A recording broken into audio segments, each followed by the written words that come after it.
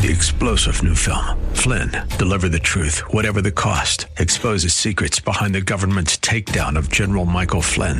Flynn knew what the intel world had been up to. He ordered the first audit of the use of contractors. This set off alarm bells. He told the truth. He was the most dangerous person for Donald Trump to hire. They had to get rid of Flynn.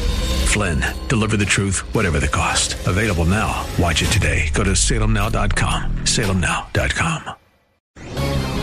This is Michael Medved at michaelmedved.com. The selection of Senator Kamala Harris as Joe Biden's running mate has produced irrelevant arguments about whether she qualifies as African American, since both her parents were born abroad. But her history-making vice presidential candidacy does raise an uncomfortable question for advocates of identity politics. On what basis could Senator Harris possibly qualify for the slavery reparations she says she supports? Her parents immigrated from Jamaica and India. Now, none of her ancestors were ever enslaved in the United States. In fact, the Harris example exposes the lack of logic behind all reparations proposals. Prominent black politicians, including Harris, Cory Booker, and Barack Obama, were all born to highly educated, hardworking, successful parents. And the idea of government payouts to products of privilege of any race is obviously ludicrous and unjust. I'm Michael Medved.